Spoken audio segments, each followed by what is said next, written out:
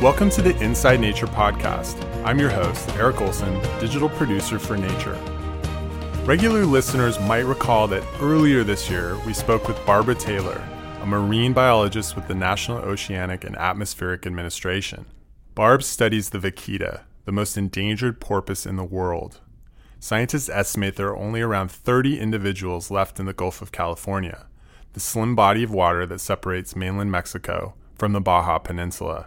Barb told us about an ambitious, last-ditch effort to save the species.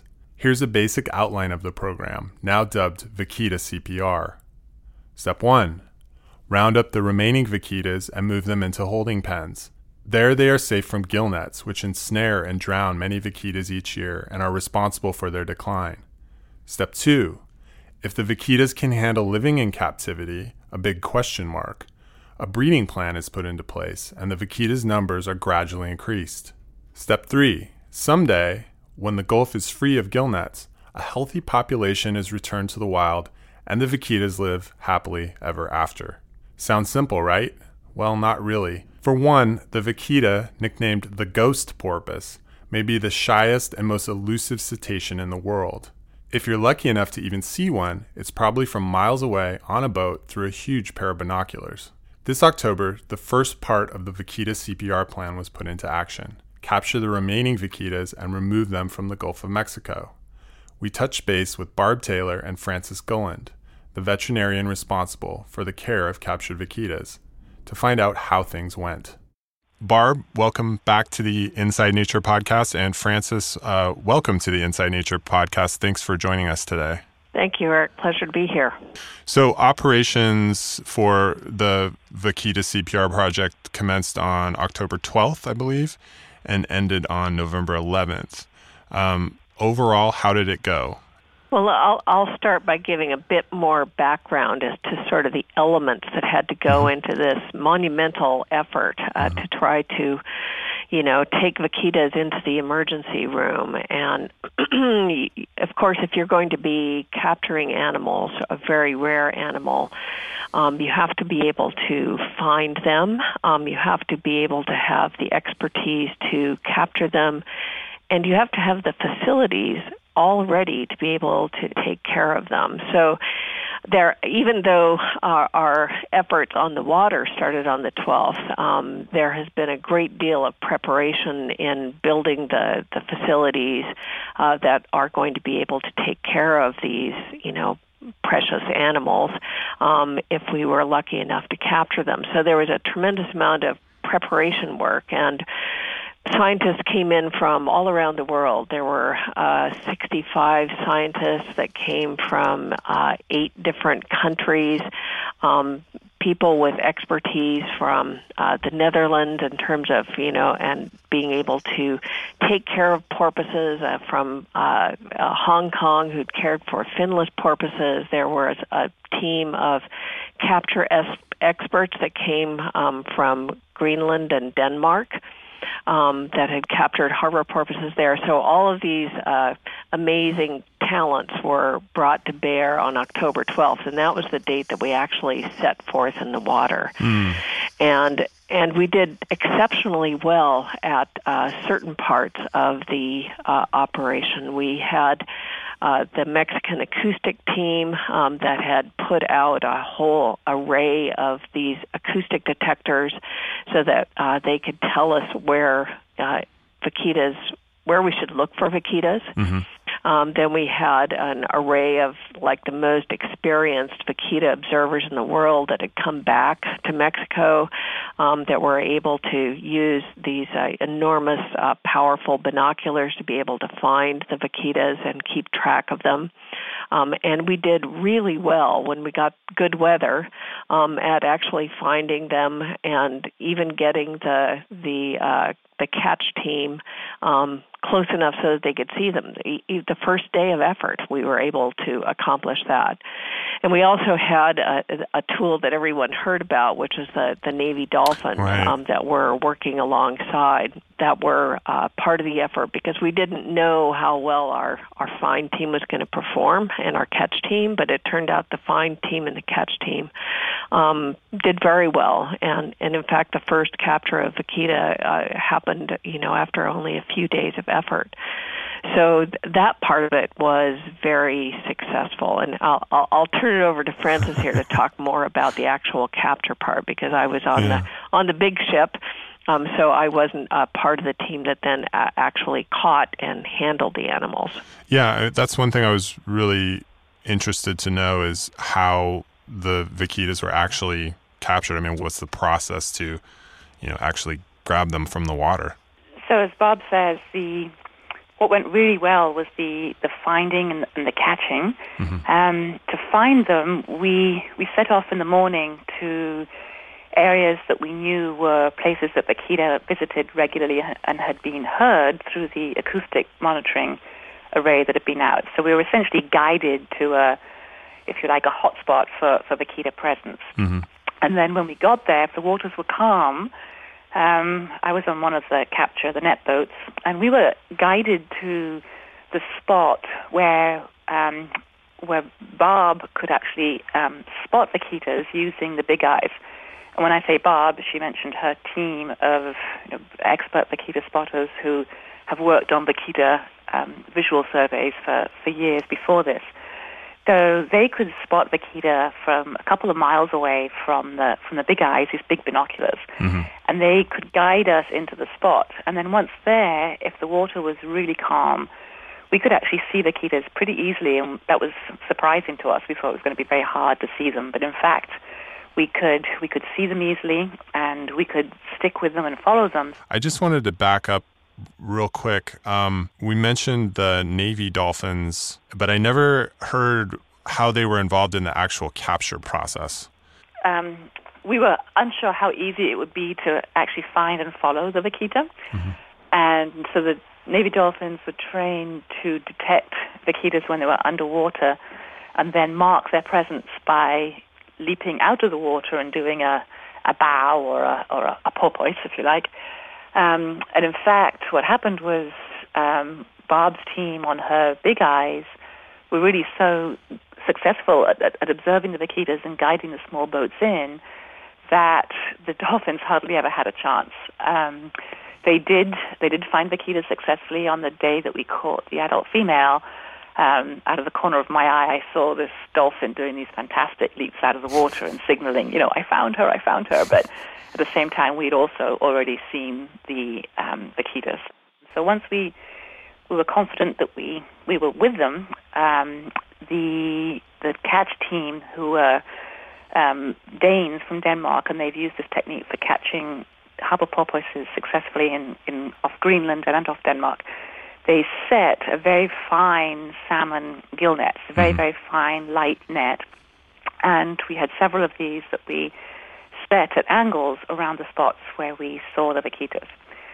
And then we had two separate boats that essentially did wheelies and so made a noise and disturbed the vaquitas so that they moved towards the net. And the hope was that they would get entangled in the net as harbor porpoises did. And this was really one of the big unknowns for us, because we know that vaquitas are dying because they're drowning in gill nets. So we were concerned and had a lot of precautions in place for what would happen if a vaquita did hit the net and did start to drown. But instead, the animals that we caught a 6-month-old animal and an older female, as well as a couple of other animals that were caught in the net and got away. But all those animals, once they hit the net, they were actually calm and they were able to swim at the surface, loosely wrapped in the net, but the net was fine enough that it didn't hold them underwater. Mm-hmm. So they could breathe and they remained calm until we could bring a soft-sided boat over to the side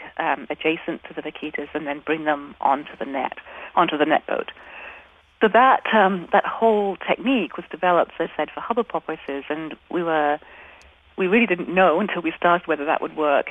It hasn't been successful. For example, Dall's porpoise that are much more flighty species.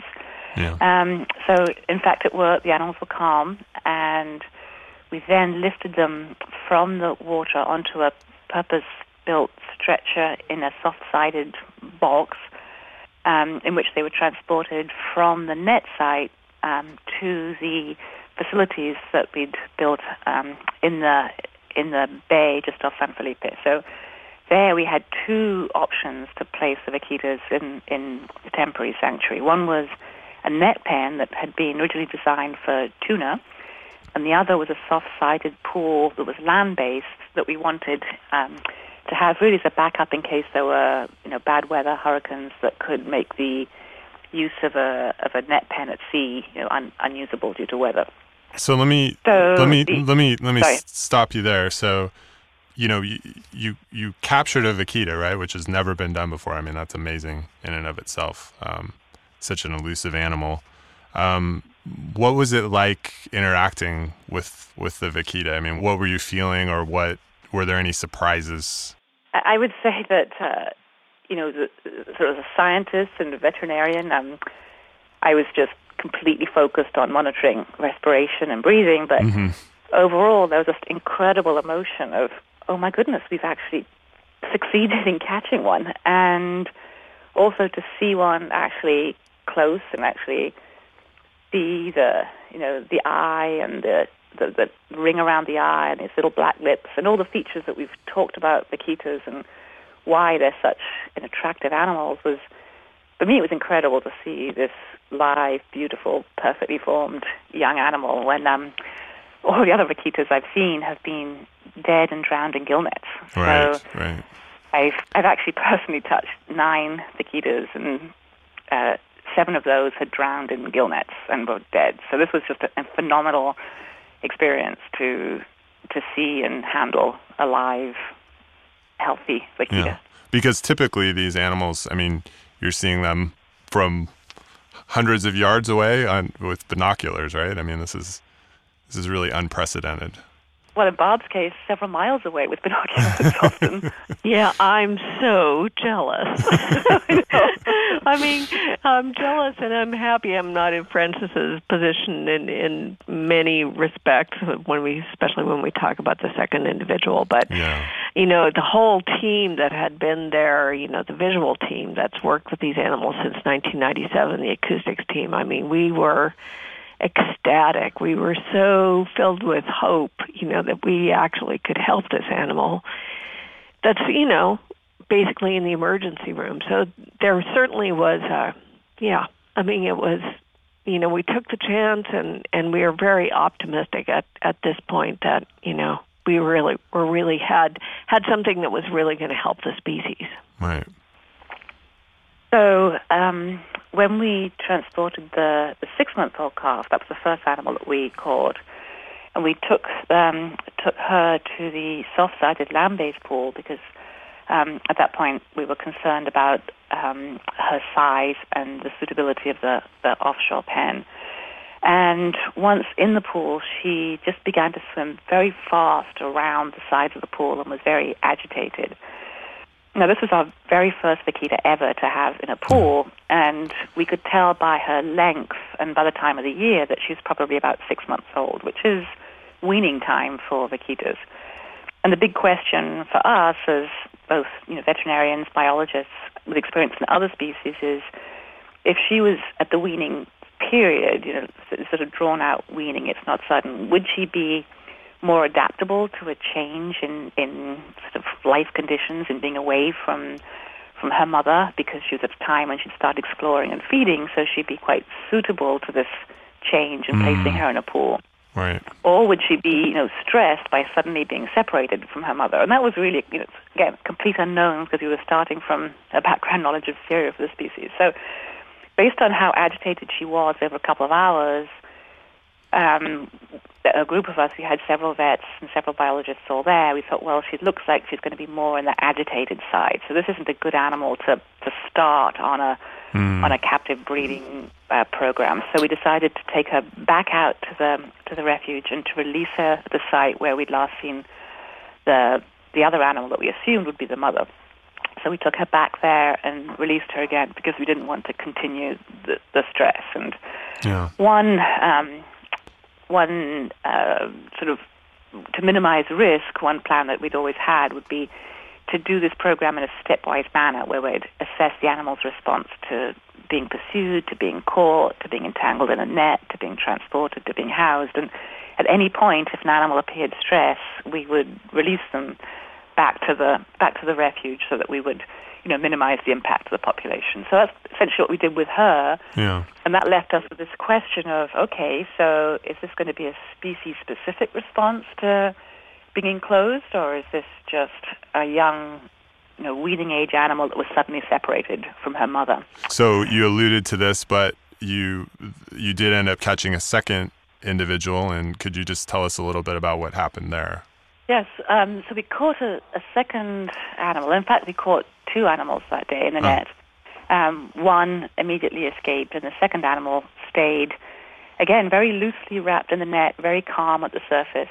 So she was, again, transported back to the shore, and this time we took her to the net pen. She was a larger animal, and we thought she'd be more suitable to this large floating net pen that was just offshore. And throughout the transport, she was incredibly calm, much calmer than the previous calf. And her respiration was steady, and her heart rate was steady. And we had an ultrasound machine to monitor her lungs and heart. And we all felt very confident that here was an adult female. We checked to make sure she didn't have any milk, so that she wasn't leaving a dependent calf behind. We also checked with the ultrasound that she wasn't pregnant, so we wouldn't be risking transporting a pregnant animal. So she was neither of those, so she was clearly just a single adult female. So probably an ideal animal to protect for population purposes. So here she was, calm, and we took her over to the net pen and lowered her from this stretcher that we transported her in a pool, in a little box containing water. And we lowered her into this net pen, and she immediately swam at full tilt towards one of the sides. It's a circular pool, towards the side. And then the first time she hit that net and then but bounced off, and that was why we had designed it with a very soft mesh that was only an inch square so that she couldn't become entangled or hurt herself. So she turned around and sort of bounced back and obviously realized what was happening, then swam towards the other side, again, extremely rapidly. But then began to swim in these diameters across the pool, and just before she would get to the side, she would do a really fast somersault-type turn, almost like an Olympic swimmer, just really rapid turn at the last minute. So she was obviously recognizing the net before she hit the side and was realizing, the boundaries of this pool. So again, we had about 12 people around the pool who all got extensive experience with other species of porpoise and pelagic dolphins. So we were all very hopeful that she was recognizing the sides and that she would be adapting to this enclosure. And instead, after about half an hour, she actually went very limp in the middle of the pool and just seemed to be either exhausted or undergoing some sort of startlement, we can't speak to a vaquita's brain, but she was sort of not going towards the sides anymore, but just remained still. So that immediately gave us, a lot of cause for concern. We thought, she's either exhausted or she's not liking this. And again, to be precautionary, we decided to release her.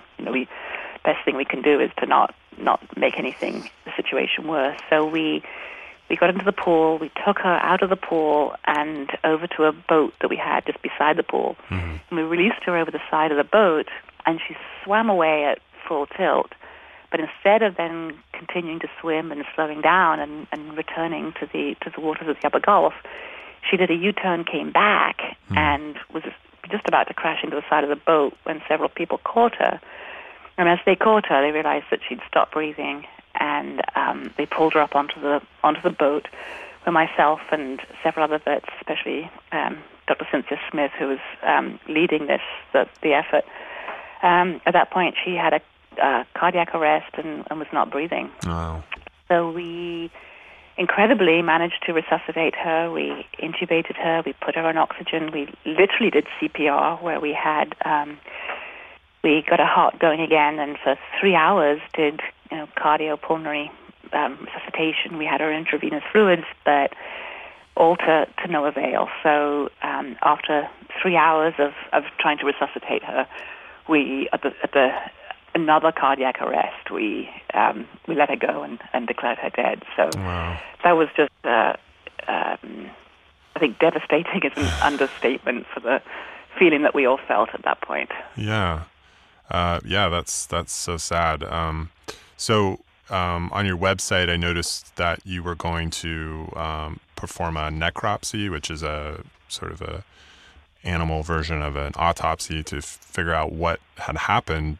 Are there any results from that you can share? Yeah, so we actually did the necropsies straight away because another sort of conservation measure that we had planned for is, if in the eventuality the animal should die, we had plans to recover the ovaries, the gametes, so they could be stored for posterity. San Diego has a zoo called the Frozen Zoo for critically endangered species. And we also recovered samples of skin and some organs to establish cell lines so we can continually reproduce cells to recover genetic material in the future. So we immediately did the necropsy. And on that was in the middle of the night, that night. The only obvious features were that she had a very pale patches on the heart. She did have food in her stomach, and she wasn't pregnant and she wasn't lactating. So again, that gave us some comfort that we hadn't left a calf behind. Right. So we're currently waiting for the histology, which is basically looking at the tissues under a microscope once they've been fixed in formalin, and that gives you details of the cellular structures. So those results should be coming in this week. But I can tell you from other dolphins that have died, suddenly, one of the most common features is really a heart attack, is death of the cardiac muscle due to stress. So that's really what we're thinking at the moment. The histology results will give us a bit more on timeline of when that stress started and if there was some initial stress in the net that we didn't recognize, or whether it was all just due to the stress of being enclosed.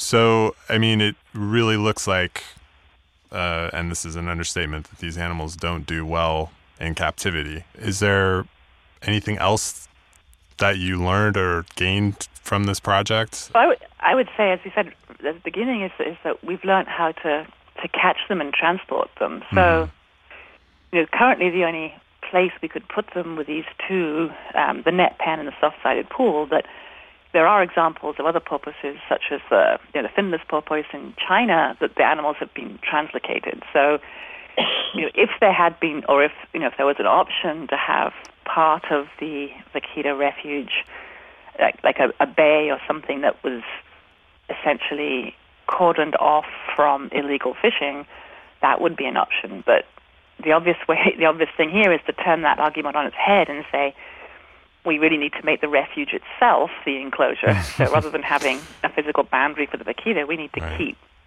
people with nets out of that area. So given we haven't got a lagoon or a bay that we can protect, the only option now is to really double up efforts to get all gill nets out of that upper of the Gulf where the vaquitas are, and really enforce that. And I think one topic we haven't really mentioned here is not just were we successful in finding, catching, and transporting the vaquitas. I think our presence in the Vaquita refuge really gave a boost, locally to the community, and then internationally to efforts to enhance enforcement. It really brought attention to the plight of the vaquita. So I think we all really hope that too may help with enhanced enforcement and efforts to remove gill nets. Another few important items that we learned in the process. One was that these were really healthy-looking animals, and we did see several mothers with full calves ready to fledge, ready to take off on their own, and that was really encouraging to see that these animals, even though the population has been reduced dramatically, if you didn't know it looking at the individuals, they look like really healthy individuals. So, the biologists have been saying all along, if you just stop killing them, there's no reason to believe that the species can't come back. And I still feel very strongly that is the case, that we aren't worried about a population that's compromised. There were no skinny vaquitas out there. They're having calves. And so, that part of it should give us hope. I think another really important lesson globally is that part of the reason that we had to suspend operations was that, if you have an individual or two die and your population is, a few handfuls of individuals, it is tragic, and you just can't afford to learn. And I think everybody on the recovery team, if we could have seen the future even 5 years ago, we would have pushed much harder to do some captures of vaquitas so that we could learn these lessons about what they need to survive outside of being in their wild natural habitat when, it wasn't so critical. And I think if we're going to, be serious about learning from this experience, we need to be talking about river dolphins and other coastal species that are in the same boat. And we have to recognize that it just takes longer to change human behavior than a lot of these species have. And if we want to have all the tools that we can bring to bear in saving the species, we need to act sooner than we did with vaquitas. That was Barb Taylor, and before her, Frances Gulland. To learn more about the plight of the vaquita, check out the resources in the show notes. And if you enjoyed this episode, don't forget to subscribe to the Inside Nature podcast on iTunes. Thanks for joining us, and until next time, I'm Eric Olson.